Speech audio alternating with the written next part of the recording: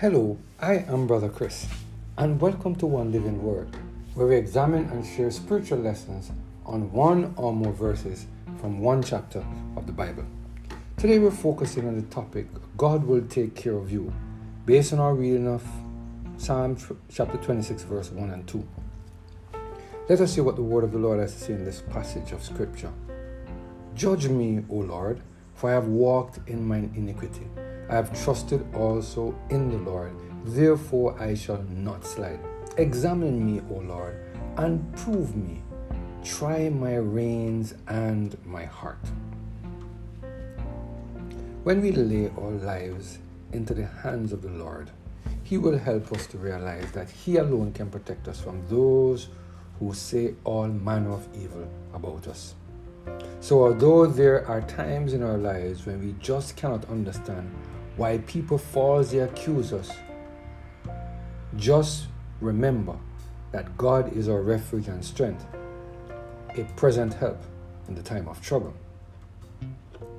Although we cannot understand why people say all manner of evil against us, just remember that God is our protector. Sometimes we wonder why they oppose whatever we say, even these words, and in some way consistent in their own ideas. Sometimes we just cannot understand why the brethren in our congregation rise up against whatever we say or do. Well, David had the same problem. The jealousy of King Saul was so great that he decided that at all costs David should be slaughtered.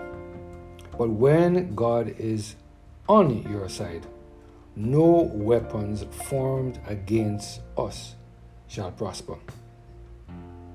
In Psalm chapter 26 verses 1 and 2, the life of David reminds us that when men falsely accuse us, we can run to the Lord for refuge. Here's what David said in these two verses. Judge me, O Lord, for I have walked in my iniquity. I have trusted also in the Lord. Therefore, I shall not slide. Examine me, O Lord, prove me. Try my reins and my heart. Here we see David saying that he would not take matters into his own hands. Instead, David consulted with the Lord and requested help from him. Here David acknowledges that God is his refuge and the only one who can protect him from those who falsely accuse him. Through these two verses, God is reminding us that He can rescue us from the fiery darts of the wicked. He can send us help from the sanctuary and strengthen us out of Zion. He is the only one who can protect us from those who continue to attack us, whether they are members or non-members of our congregation. Matthew Henry, in his commentary on this passage of Scripture, he made the following statement, and I quote, 1. He appealed to God's righteous sentence. Judge me, O Lord, be thou judge between me and my accusers, between the persecutors and the poor prisoners. Bring me off with honor and put those to shame that falsely accuse me. Saul, who was himself supreme judge in Israel, was his adversary, so that in a controversy with him, he could appeal to no other than to God Himself. As to his offenses against God, he prays, Lord, enter not into judgment with me. Remember not my transgressions, in which he appeals to God's mercy. But as to his offenses against Saul, he appeals to God's justice and begs of him to judge for him.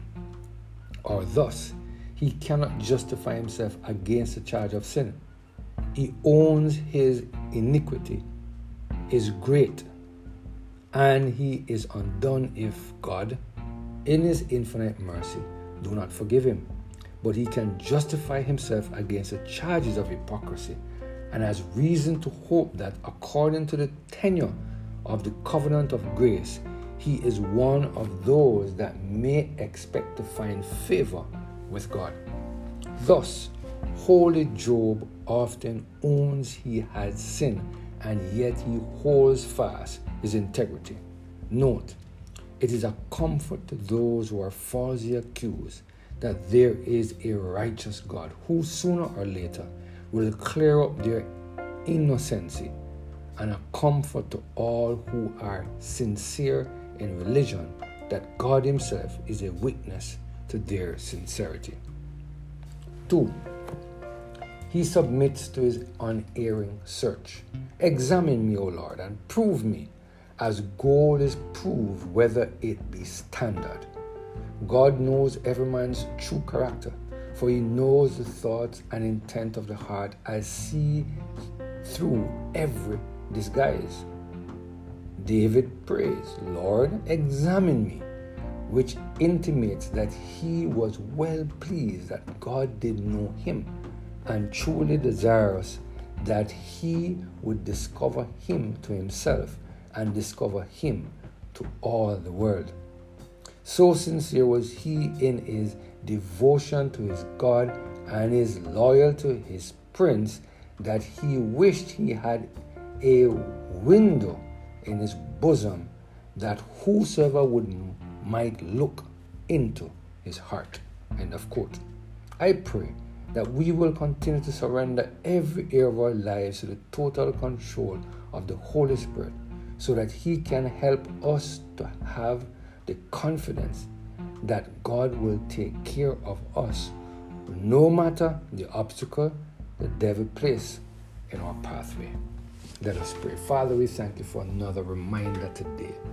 You will take care of us. No weapons formed against us will prosper. You will give your angels charge over us to keep us in all our ways. Protect us today. Help us to find ourselves under the shadow of the Almighty and in the secret place of the Most High, we pray. Through Jesus Christ, our Lord. Amen. Have a blessed and Holy Spirit-filled